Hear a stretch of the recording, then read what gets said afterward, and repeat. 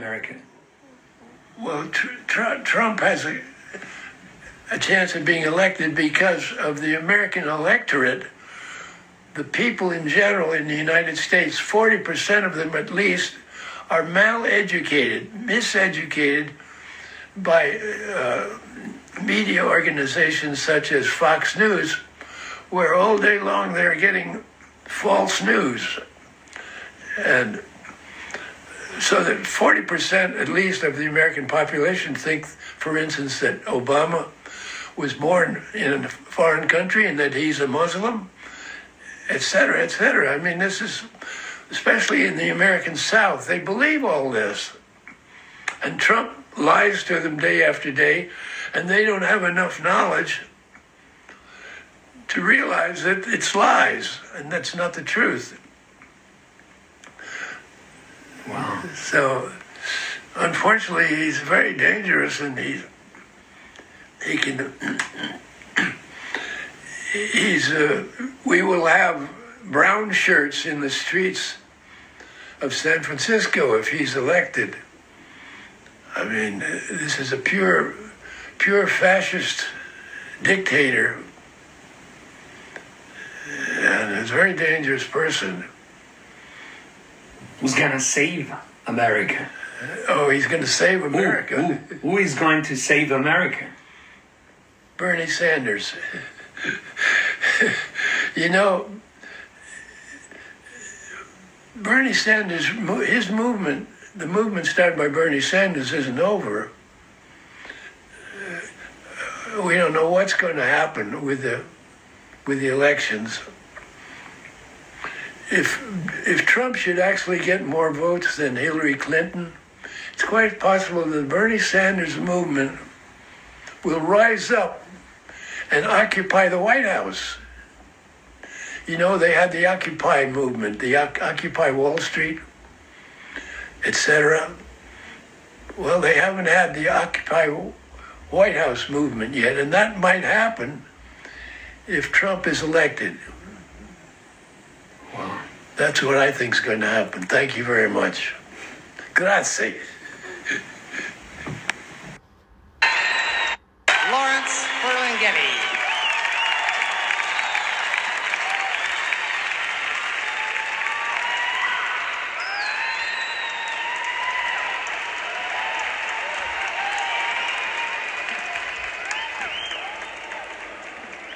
Let us pray.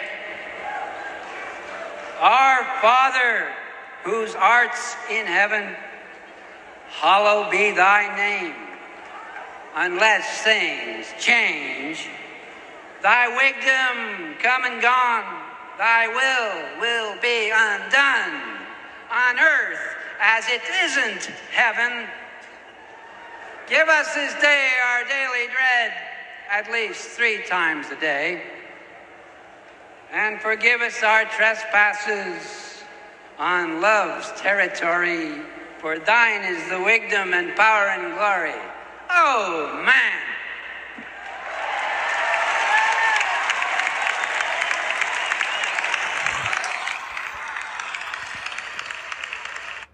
Born 103 years ago, Lawrence Ferlinghetti. Lawrence is somewhere in the ether. It was Lawrence Monsanto Ferlinghetti, born March 24th, 1919 in Yonkers, New York. Died on February 22nd, 2021 in San Francisco, California, his adopted home. Since the 1950s. He started City Lights Books. This is the Dr. Zeus Film Podcast. I talked about Lawrence Ferlinghetti on the anniversary of his death. And here we are talking about him on his birthday. And the first excerpt was him talking about that previous administration and how it came to be. And then the clip that I just played is from the band, The Last Waltz, where he delivers the Lord's Prayer, although he delivers, what did he say? Last prayer. Our arts who art in heaven. Oh. Ferlinghetti was an interesting guy. We would not have these beat poets without him. Ferlinghetti was born March 24th, 1919 in Yonkers, New York. Shortly before his birth, his father, Carlo, a native of Brescia, died of a heart attack, and his mother, Clemence Albertine, a Monsanto of Sephardic Jewish descent, was committed to a mental hospital shortly after. He was raised by an aunt and later by foster parents. He attended the Mount Hermon School for Boys, later Northfield Mount Hermon, graduated in 1937, then the University of North Carolina at Chapel Hill, where he earned a BA in journalism in 1941. He began his journalism career by writing sports for the Daily Tar Heel and published his first short stories in Carolina Magazine, for which Thomas Wolfe had written. He served in the U.S. Navy throughout World War II as the captain of a submarine chaser in Normandy invasion. In 1947, he earned an MA degree in English literature from Columbia University with a thesis on John Ruskin and the British painter J.M.W. Turner from Columbia. He went to the University of Paris and earned a PhD in comparative literature with a dissertation on Paris as a symbol in modern poetry. Ferlinghetti met his wife-to-be, Selden Kirby Smith, the granddaughter of Edmund Kirby Smith, in 1946 aboard a ship en route to France. They both were heading to Paris to study at the Sorbonne. Kirby Smith went by the name Kirby. In 1951, he, of course, made the trek across the country to San Francisco and founded City Lights in North Beach in 1953. His partnership with Peter D. Martin, a student at San Francisco State University. They both invested $500. In 1955, Ferlinghetti bought Martin's share and established a publishing house with the same name. The first series he published was the Pocket Poet series. He was arrested for publishing Allen Ginsberg's Howl, resulting in a First Amendment trial in 1957, where Ferlinghetti was charged with publishing an obscene work and acquitted. He lived a very long life, dying at the ripe old age of 101. This is from Poetry and Insurgent Art. I am signaling you through the flames. If you would be a poet, create works capable of answering the challenge of apocalyptic times. Even in this meaning sounds apocalyptic.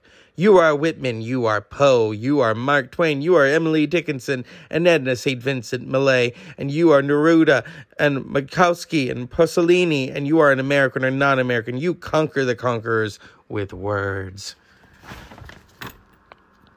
I wanted to talk about him because it's his birthday. And I'm not going to let his birthday go by. Yeah, I talked about the day that he died, but it's imperative that we talk about both. And how City Lights Books really was founded, and there was a reason why he came here, because he said that, in New York, the publishing mecca, it was too expensive. It was too expensive to live, and it was too expensive for him to start a publishing house. And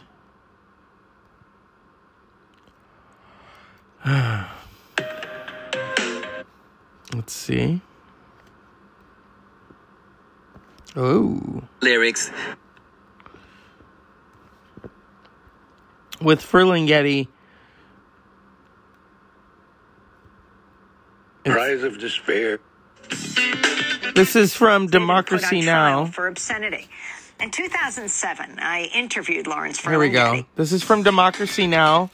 His 100th birthday, which happened in 2019. We celebrate today Lawrence Ferlinghetti, a leading literary figure of the Beat generation who turned 100 on Sunday. Ferlinghetti is a poet, bookseller, book publisher, artist, and activist. In 1953, he co-founded City Lights Bookstore in San Francisco, the first all-paperback bookshop in the country. 2 years later, Lawrence Ferlinghetti launched the City Lights Publishing House. Both institutions are still running today. City Lights might be best known as the publisher of Allen Ginsberg's landmark poem, Howl. It revolutionized American poetry and American consciousness, but it also led Ferlinghetti and his publishing partner being arrested and put on trial for obscenity. In 2007, I interviewed Lawrence Ferlinghetti in San Francisco. Well, this is Poetry as Insurgent Art, which is being published September 30th by New Directions, and has a couple of inscriptions at the beginning. One after Bertolt Brecht. What times are these when to write a poem about love is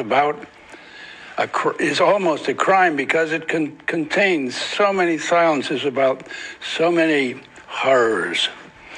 And then another quote. We apologize for the inconvenience, but this is a revolution. Subcomandante Marcos. And the book begins, this is a prose book, Poetry as Insurgent Art. I am signaling you through the flames. The North Pole is not where it used to be.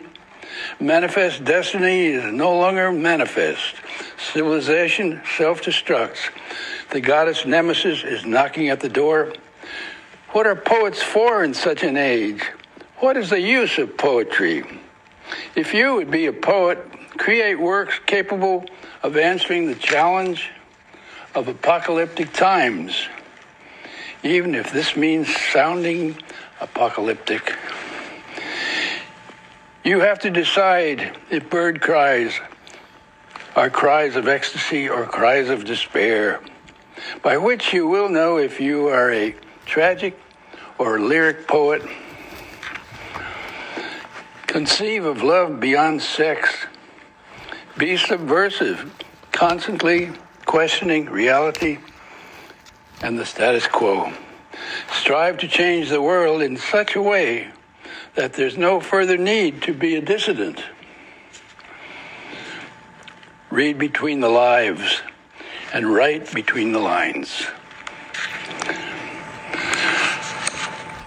And so that's just a taste of Ferlinghetti the man, but his legacy, City Lights Books, is a birthplace of the literary revolution. This is an interesting piece that I wanted to highlight. If you ever want to go to City Lights Books, we want to go there. We're not just tourists; we're pop pilgrims.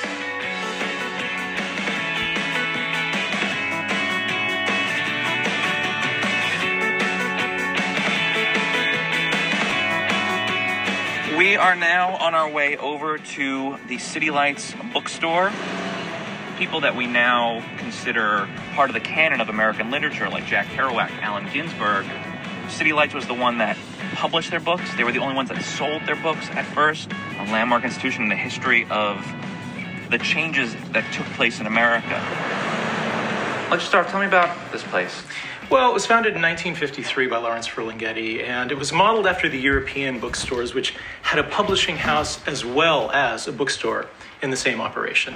Lawrence's partner was a guy by the name of Peter D. Martin. And Peter D. Martin was mostly interested in a journal. Ferlinghetti really had a broader vision, which was to create a publishing house that issued forth quality paperbacks.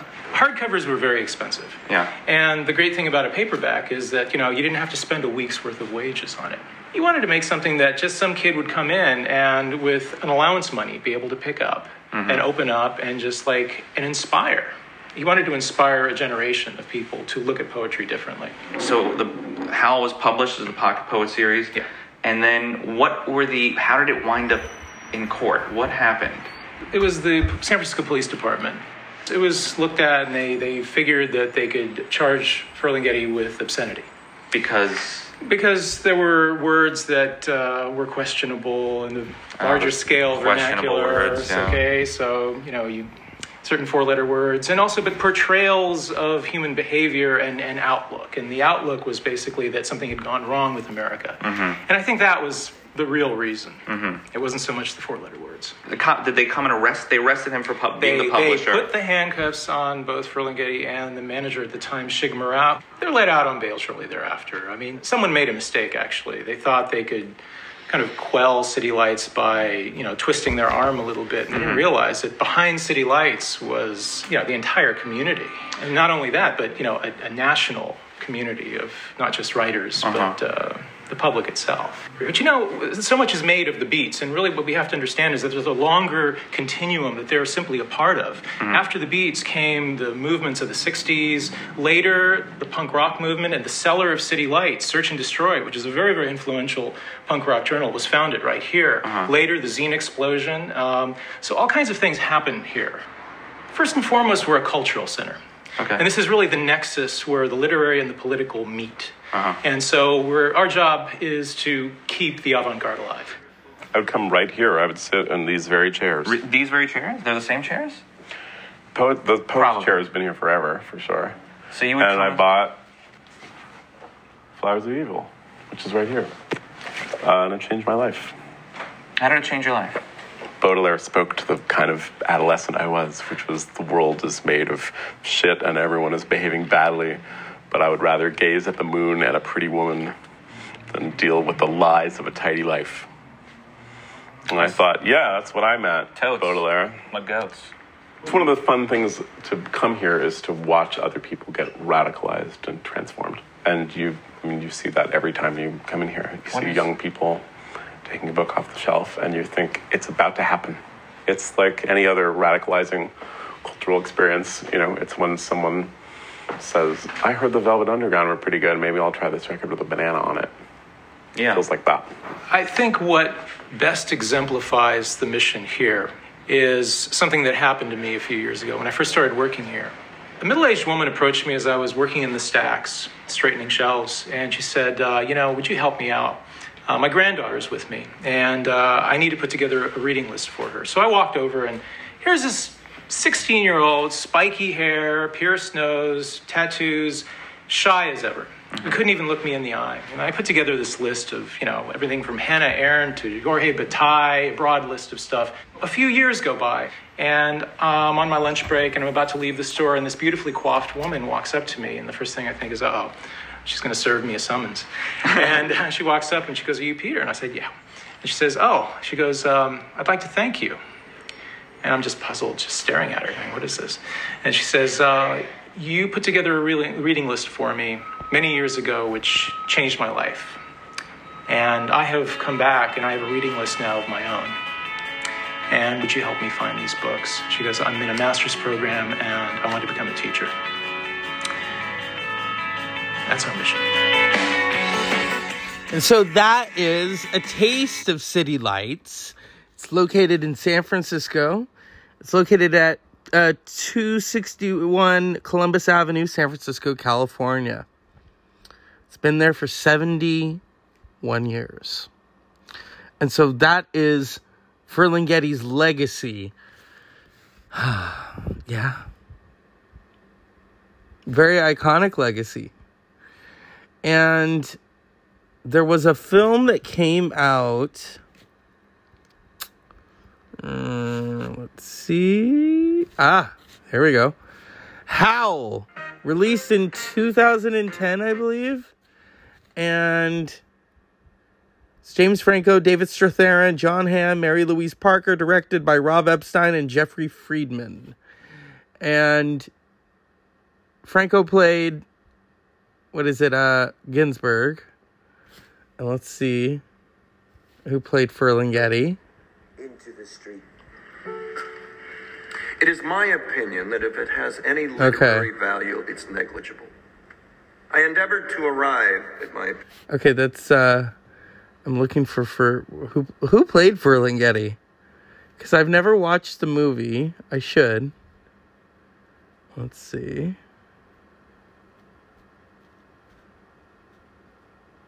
I am not the biggest James Franco fan, so maybe that's why. But it was about Ginsberg and Ferlinghetti, and I thought, okay, And I was aware of them. Many others aren't. Is this it? Who's this? As we search for it, because this is the Dr. Zeus Film Podcast. As a matter of fact, I think in a way. Nope, I'm looking. And I did finish Drive My Car, by the way, and I will talk about that at another time. Because it was visually just amazing. Very heartbreaking at the same time. And who played Ferlinghetti and how... I'm looking. Is this it? Next paragraph. Who blew and were blown by those human seraphim, the sailors, caresses of Atlantic and Caribbean love. Now, you understand what blew and blown mean. Well, I think they're words that have several meanings. Oh, yeah, they're discussing the language of how, which Ferlinghetti and his publishing, house published. I mean, they were the first paperback publishing company. And Dr. Hicks kept saying, okay, what do you want to do? Oh, God. I always hate that when I'm looking for something, I mean, there's no real chapters in it. That's right. As I understand, your next signpost is that the idea...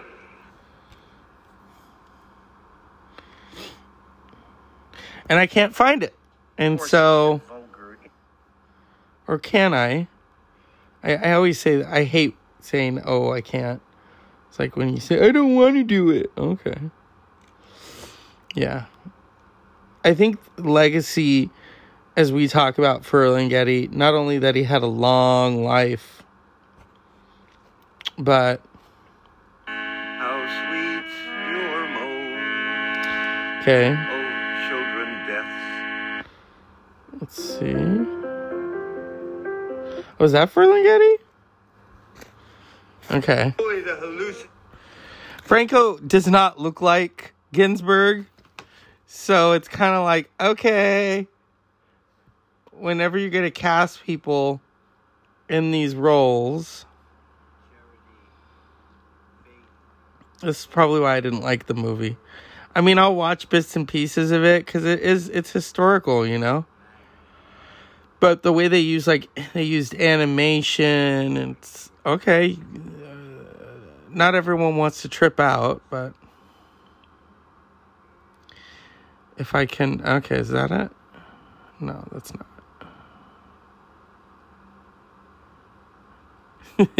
it. and Treat Williams doesn't play him, so let's see. I don't think anyone played him.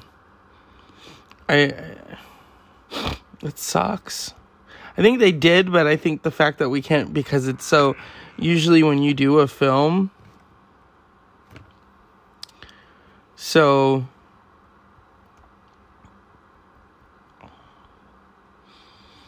because he didn't talk much about, or maybe he did, about the trial, and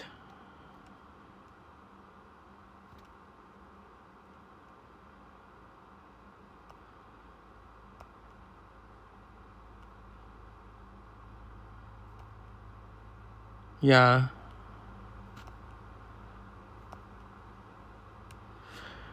Okay. What am I supposed to do? Well, let's see. Shoes. And the right field bleachers go mad with... This is Ferlinghetti talking to the San Francisco Public Library in 1998. Suck it to him, sweet Tito. And sweet Tito puts his foot in the bucket and smacks one that don't come back at all. And flees around the bases like he's escaping from the United Fruit Company. As the gringo dollar beats out the pound. And sweet Tito beats it out like he's beating out usury, not to mention fascism and anti-Semitism.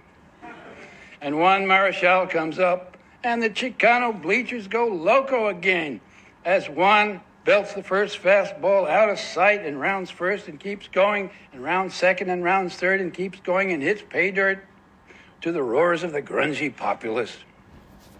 As some nut presses the backstage panic button for the tape-recorded national anthem again to save the situation. But it don't stop nobody this time. in their revolution round the loaded white bases. In this last of the great Anglo love in the Jarrett's all ads on Grand Ole Opry. The face of the nation facing the nation on color TV. The electric burner that replaced the log fire. The electric log, the gas log in color with antenna up the chimney. We sit entranced by the burning images on the grid in the bright grate. The flickering faces in the crucible, whose light intensity we can turn up to suit, whose vertical image we can adjust. I've heard.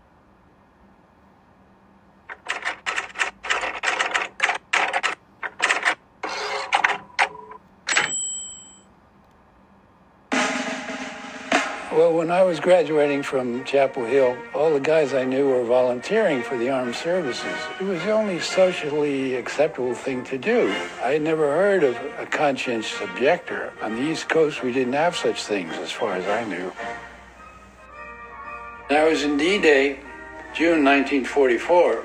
We were in an armada of at least 1,000 ships, and we were the smallest U.S. commissioned vessel, USS Subchaser 1308. It's a 110-foot wooden ship with 30 men and 3 officers. We were on the anti-submarine screen. We didn't land. We could see all these doughboys getting shot up on the beaches, but we were much safer being in the Navy. We had a camera on board in a little camera lab, and we took a lot of amateur pictures. We didn't have time to take many. I was a skipper, and we were steaming in this huge convoy. So we all came together just as dawn was breaking when the whole fleet headed for the beach and started debarking the troops.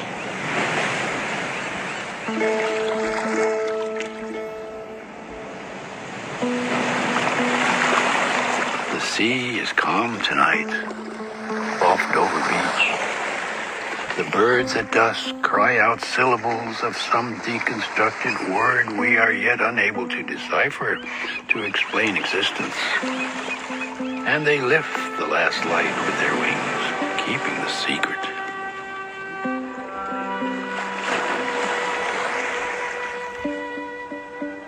When we finally did get back to England, that fall, the fall of 44, I got orders to go back to the States and then cross the Pacific toward Japan, and we were loaded with 5,000 troops.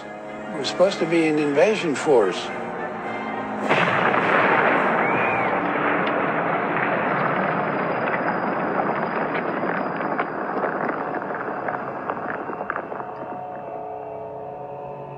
We took a train to Nagasaki one day, and it was totally open. There was no guards or anything keeping people out.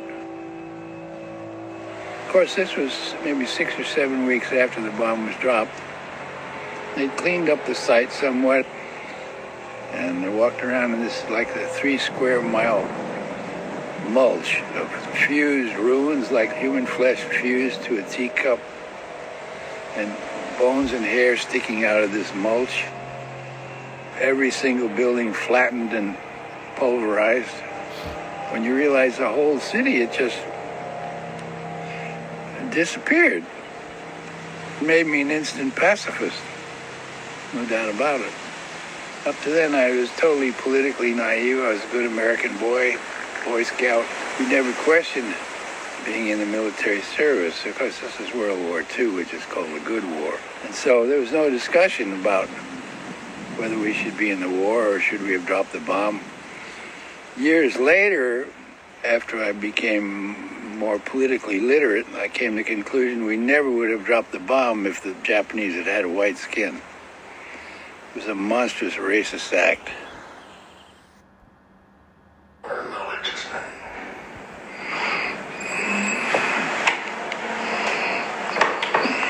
Let me ask you, Lawrence, were you frightened when you were arrested?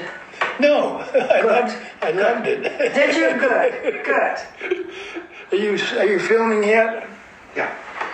Oh, no, I was young and foolish, and I had lots of time. I figured I could spend a few years in jail and get a lot of reading done. I knew I wouldn't get a tyrannical sentence. It wouldn't be very long. And no, I wasn't a bit worried when we had the American Civil Liberties Union to defend us. And they won the case. A young lawyer named Albert Bendick, who was his first trial case. He was just out of law school 3 years. Al Bendick, and he became the vice president of Fantasy Records in Berkeley. Wow. But Al won the case on the constitutional points of Second Amendment, of freedom of speech. And the judge set a precedent. He set a legal precedent, which was that you could not judge a work obscene if it had the slightest redeeming social significance. That was the key phrase. And that set a legal precedent which allowed the Grove Press, Barney Rossett's Grove Press, to publish almost immediately Lady Chatterley's Lover and Henry Miller's Tropics of Cancer and Tropics of Capricorn, and Jean Genet, and that was the floodgates were open after that. The trial was in 1956, 55 and 56. I think it was Judge Horn, wasn't it? Horn. Yeah. I think his decision helped in the case for Big Table. Oh yeah, it set a legal precedent. That's right. It was very hard for anyone to get a conviction after that. Even though it was only a municipal court, it stood up. It sure helped Barney Rossett. That's right. That's right. In Paul's case, they seized this book, Big Table 1, when they tried to put it through the post office. They seized 400 copies. The issue number 1 of Big Table? Yes. They judged it as being obscene. Oh. And the first hearing was a hearing by the post office, which decided against it, but then it went to federal court. And that's where ACLU also came in. And like your case, it was Joel Sprayregan. It was his first case. Paul was worried because he was untested. Who was the lawyer? Joel Sprayregan. And Paul was worried because this was an untested lawyer. Oh. Yeah. What Paul was afraid of, he didn't want to go to jail. He didn't want to pay money he didn't have, but what he really was afraid of was his mother.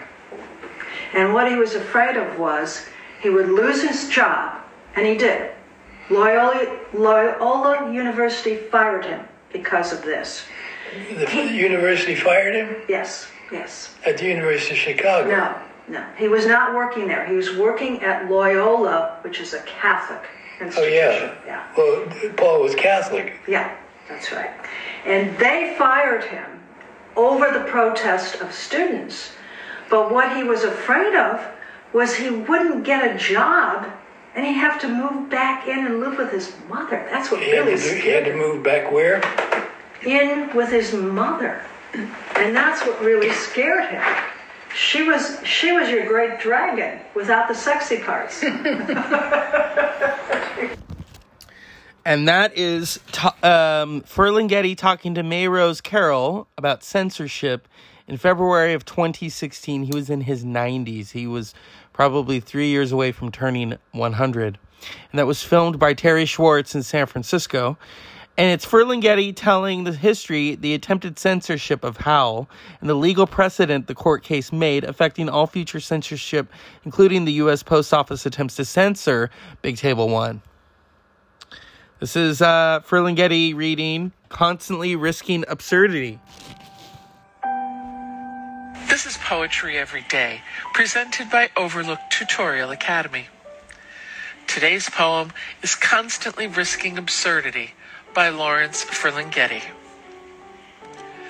Constantly risking absurdity and death whenever he performs above the heads of his audience, the poet, like an acrobat, climbs on rhyme to a high wire of his own making, and balancing on I-beams above a sea of faces, paces his way to the other side of the day, performing entr'achets and sleight-of-foot tricks and other high theatrics, and all without mistaking anything for what it may not be.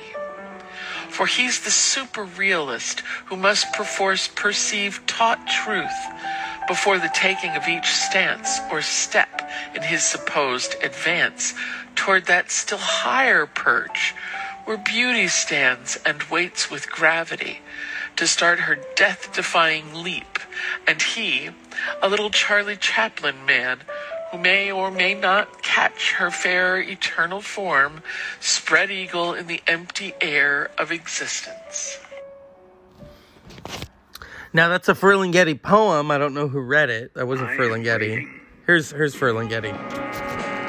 I am waiting for my case to come up, and I'm waiting for a rebirth of wonder, and I am waiting for someone to really discover America and wail, and I am waiting for the discovery of a new symbolic Western frontier, and I am waiting for the American eagle to really...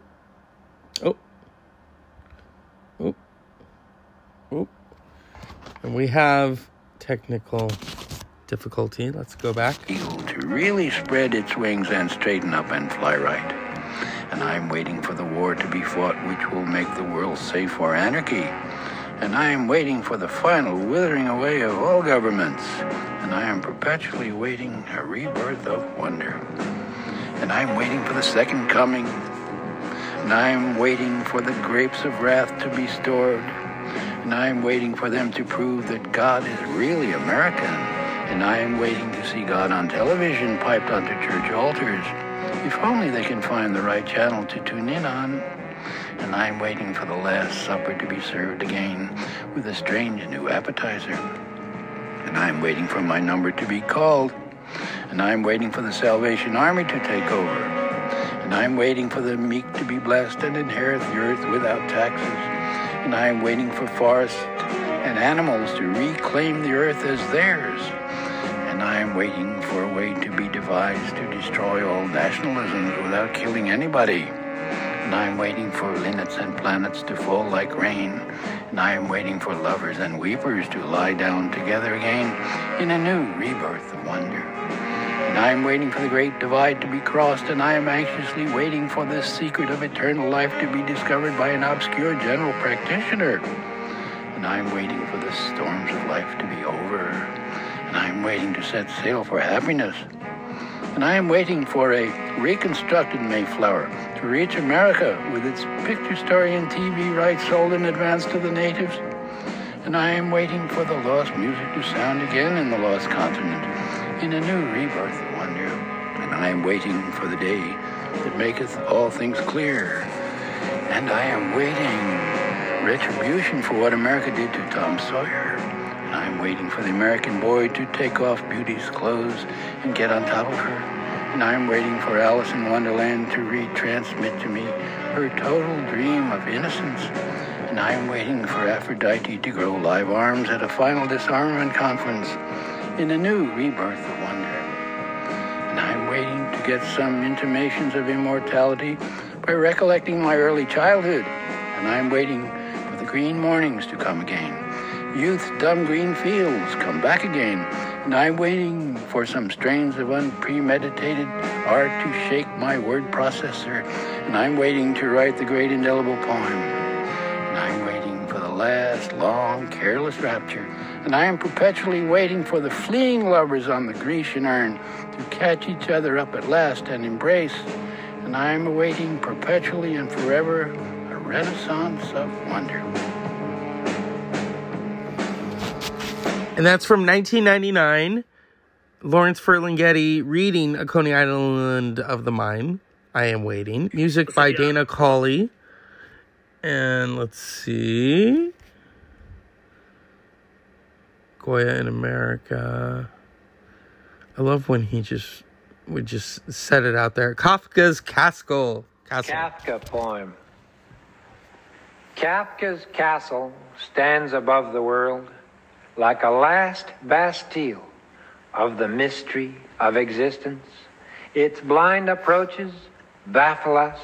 Steep paths plunge nowhere from it.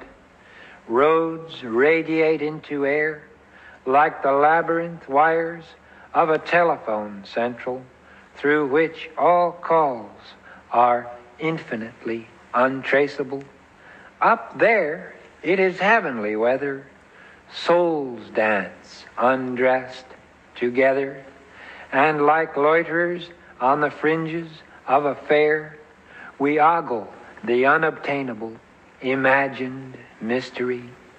Yet away around on the far side, like the stage door of a circus tent, is a wide, wide vent in the battlements where even elephants waltz through.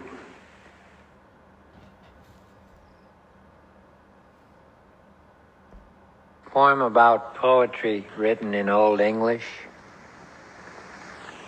See, it was like this when we waltz into this place.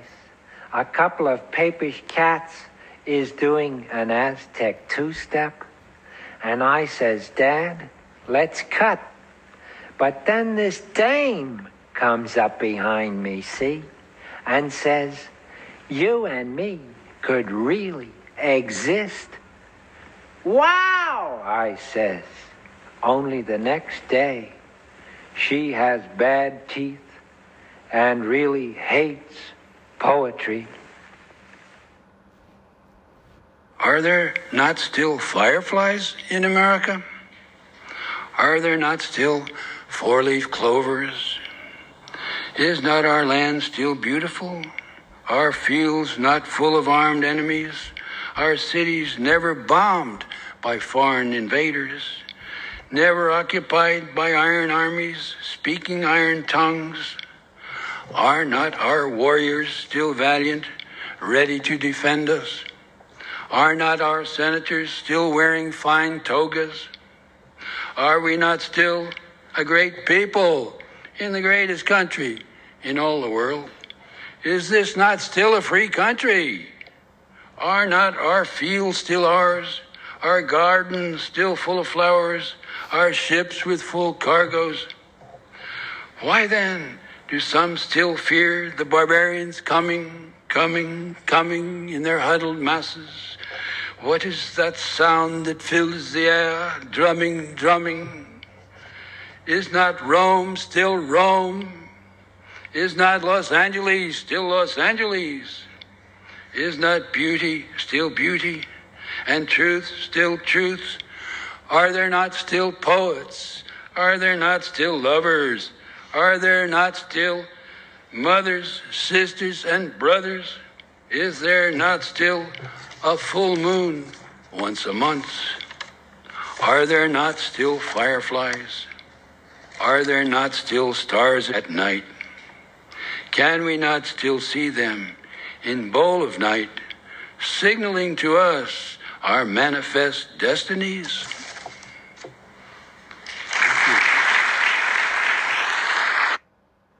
Autobiography. I am leading a quiet life in Mike's Place every day, watching the champs of the Dante Billiard Parlor and the French Pinball Addicts. I am leading a quiet life on Lower East Broadway. I am an American. I was an American boy. I read the American Boy magazine and became a Boy Scout in the suburbs.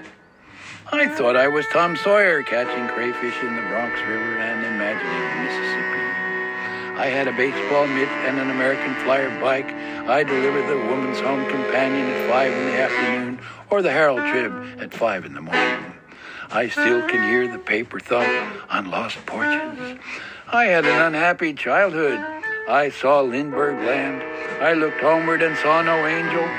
I got caught stealing pencils from the 5 and 10 cent store the same month I made Eagle Scout. I chopped trees for the CCC and sat on them. I landed in Normandy in a rowboat that turned over. I have seen the educated armies on the beach at Dover. I have seen Egyptian pilots in purple clouds, shopkeepers rolling up their blinds at midday, potato salad and dandelions at anarchist picnics. I am reading a life of John Most terror of the industrialist, a bomb on his desk at all times. I have seen the garbage men parade in the Columbus Day parade behind the glib, farting trumpeters. I have not been out to the cloisters in a long time, nor to the Tuileries, but I still keep thinking of going. I have seen the garbage men parade when it was snowing. I have eaten hot dogs in ballparks. I have heard the Gettysburg Address and the Ginsburg Address. I like it here, and I won't go back where I came from. I, too, have ridden boxcars. I have traveled among unknown men. I have been in Asia with Noah in the ark. I was in India when Rome was built. I have been in the manger with an ass.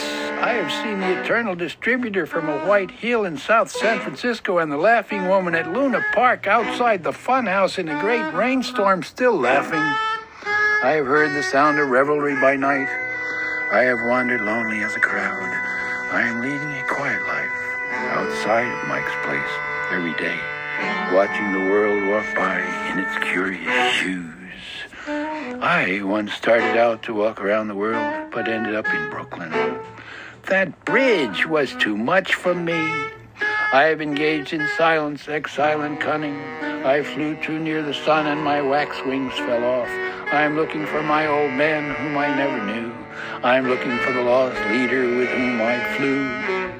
Young men should be explorers. Home is where one starts from. But Mother never told me there'd be scenes like this. Womb weary, I rest. I have traveled. I have seen Goof City.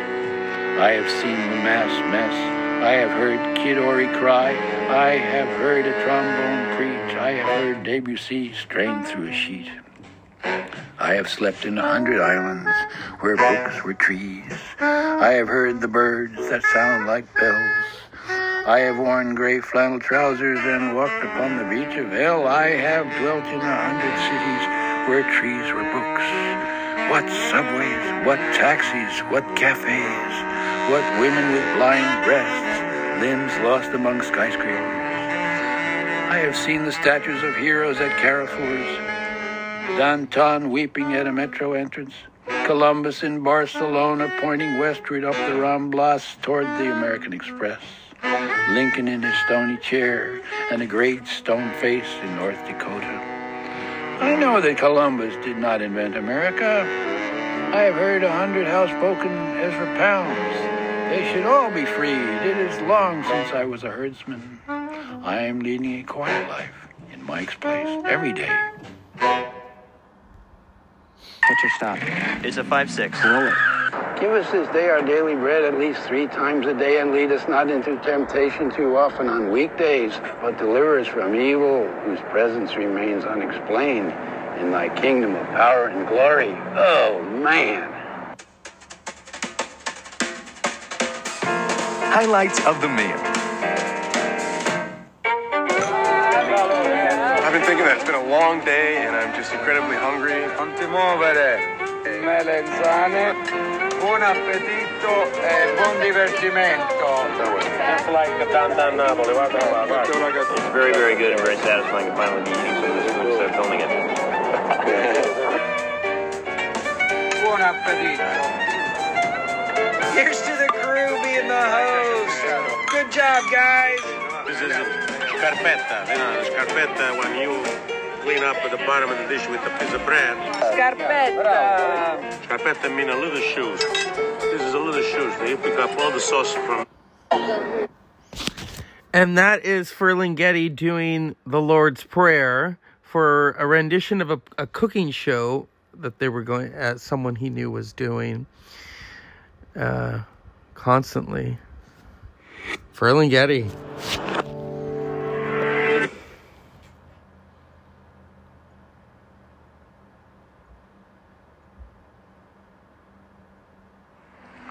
Constantly risking absurdity and death.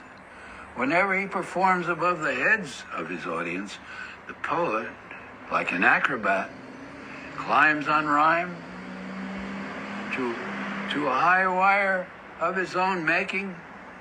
and balancing on I-beams above a sea of faces, paces his way to the other side of day, performing entre-shots and sleight of foot tricks and other high theatrics, and all without mistaking anything for what it may not be. For he is the super realist who must perforce perceive taut truth before the taking of each stance or step in his supposed advance toward that still higher perch where beauty stands and waits with gravity to start her death-defying leap. And he, a little Charlie Chaplin man, who may or may not catch her fair eternal form spread-eagled in the empty air of existence.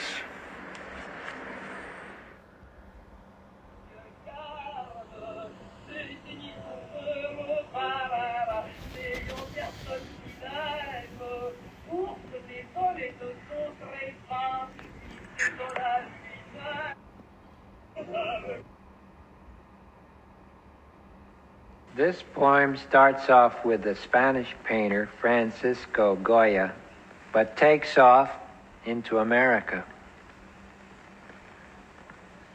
In Goya's greatest scenes, we seem to see the people of the world exactly at the moment when they first attain the title of suffering humanity.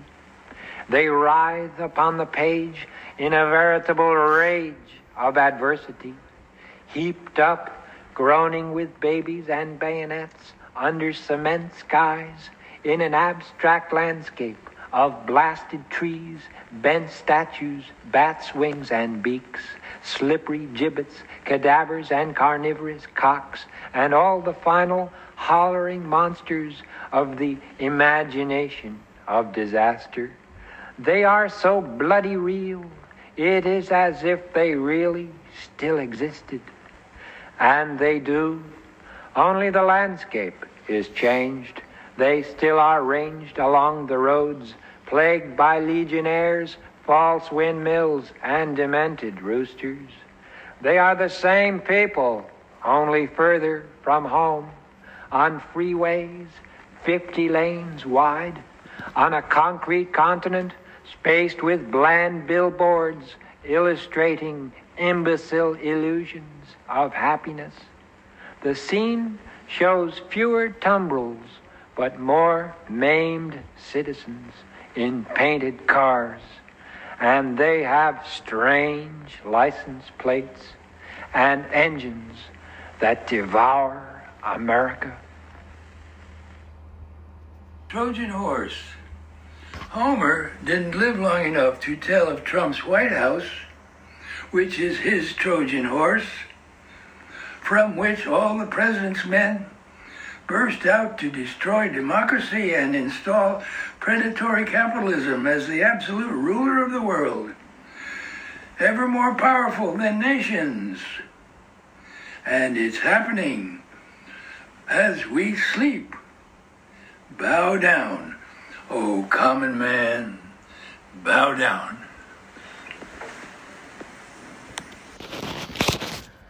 Those are some extraordinary poems written and read by the man himself, Lawrence Monsanto Ferlinghetti. They were the lone and of dissent in the 1950s. There's a really great documentary from 1999 called The Source, which talks about the beats and the poetry, the publishing, and, you know, those who help to get it done, because, you know, if it's not going to get published. Oh, here we go. Here's Ferlinghetti. Here he is. And we took a rest and went downstairs to the bathroom, and this owner of the hotel, what do you think he thinks? Two guys, right, 4 legs, were having sex. They're indignant. I say, hey, we're smoking a joint, man. We ain't having... There once was a place, perhaps, where all was light, which once was the place, pray tell, some non-man-made god hung out. And so, tra-la, it It's fin de siècle again, my dears. And the music of the spheres, some kind of mad, mad laughter.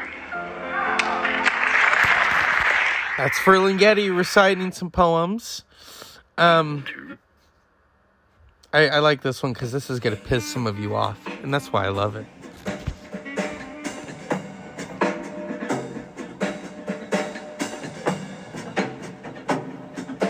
Christ climbed down. Christ climbed down from his bare tree this year and ran away to where there were no rootless Christmas trees hung with candy canes and breakable stars.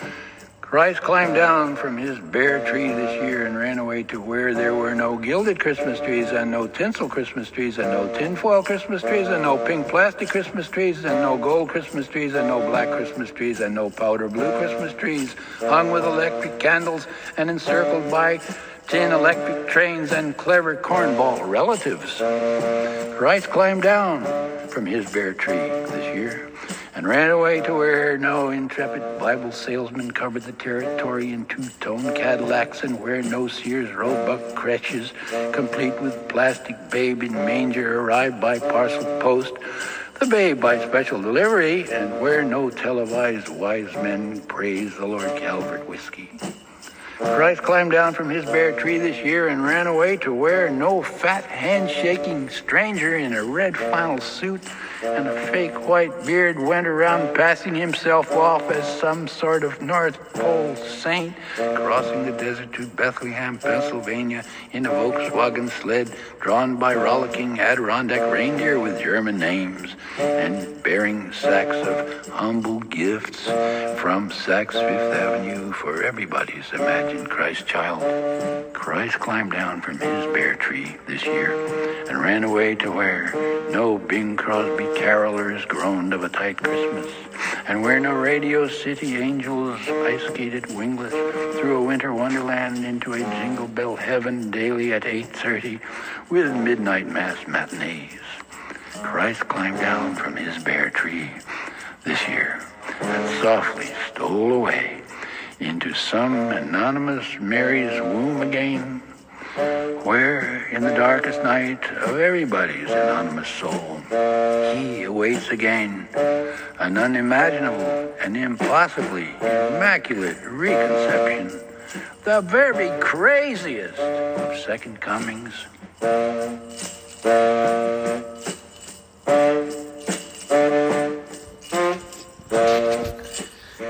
Has such a soothing voice, and yet what he's talking about is provocative and evocative as only Ferlinghetti could tell it.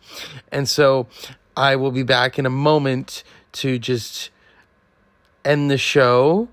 I hope you've enjoyed the clips of just him reciting the poetry, because that's what he did best, and his legacy, which is City Lights Books Publishing. Stay tuned. Dr. Zeus Film Podcast coming up. And so it was 103 years ago that this man who gave us City Lights, Booksellers, and Publishing, Lawrence Monsanto Ferlinghetti,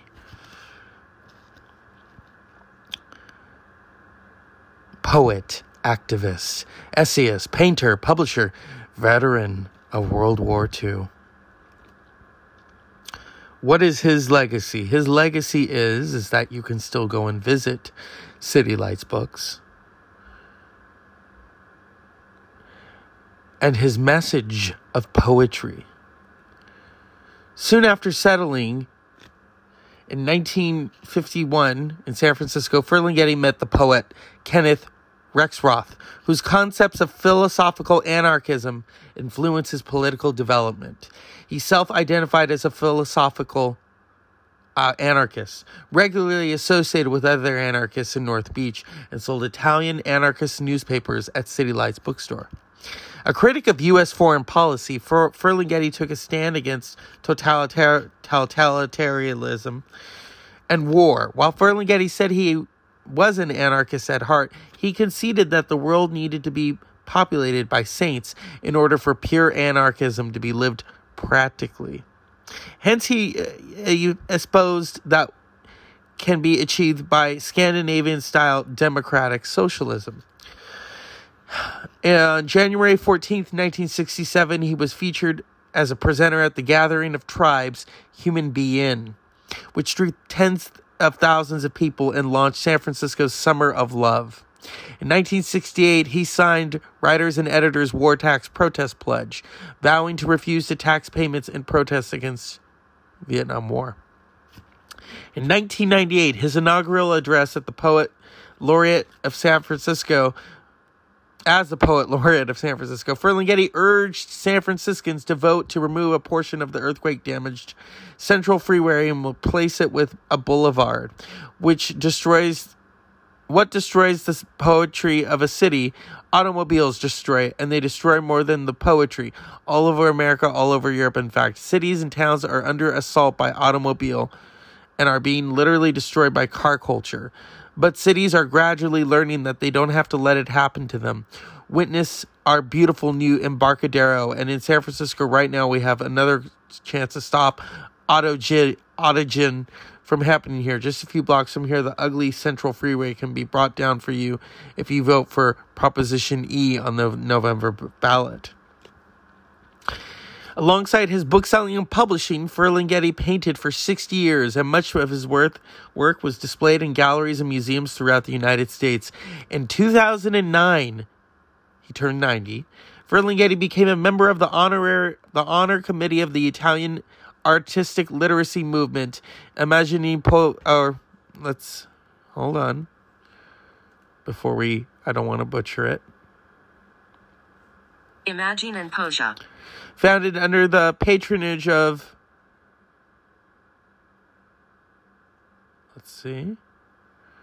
Aaron Wee Thomas. A retrospective of Ferlinghetti's artwork. 60 years of painting was staged in Rome and Reggio Calabria in 2010. Jack Kerouac Alley. In 1987, he was the initiator of the transformation of Jack Kerouac Alley, located at the side of his shop.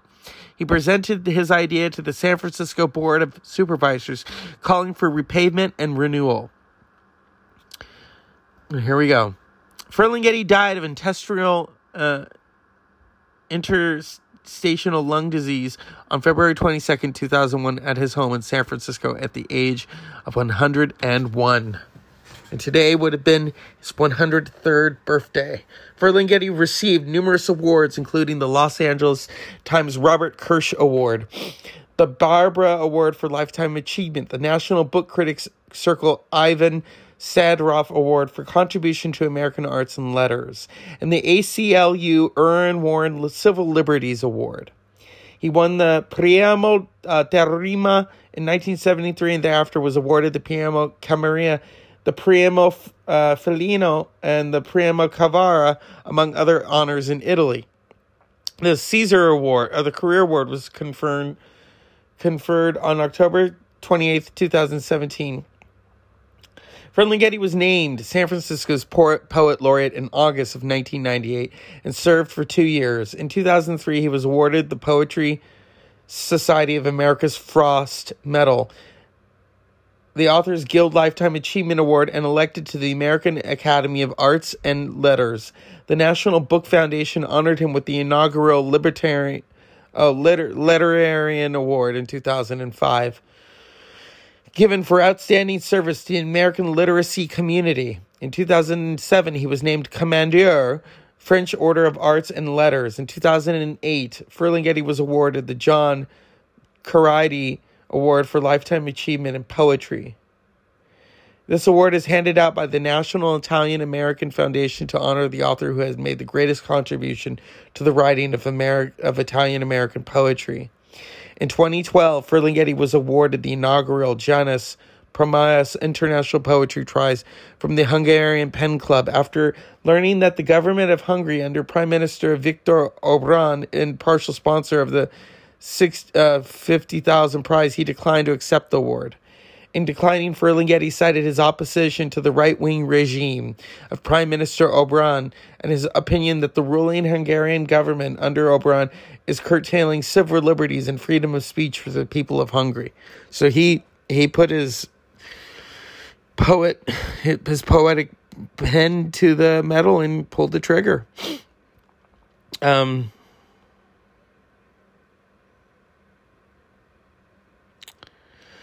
Ferlinghetti was played in the 2010 film Hal by Andrew Rogers. In 2011, Ferlinghetti contributed 2 of his poems to the celebration of the 100th anniversary of Italian unification, Song of the Third World War, and Old Italians Dying, inspired by the artists of the exhibition. Lawrence Ferlinghetti in Italy, 150, held in Turin, Italy, May through June of 2011. On the Book of Lithographs, The Sea Within Us, first published in Italy as Tu Maridento in 2012, Ferlinghetti collaborated with lithographer and abstract artist James Clausian. Christopher Flaver made the 2013 documentary on Ferlinghetti, Lawrence Ferlinghetti, A Rebirth of Wonder. And that's Lawrence Ferlinghetti on his 100th birthday. What an amazing artist, a veteran, someone who fought for publishing, fought for just to keep everything intact in his work and the poetry. Mr. Ferlinghetti, thank you. Happy birthday, wherever you are in the ether.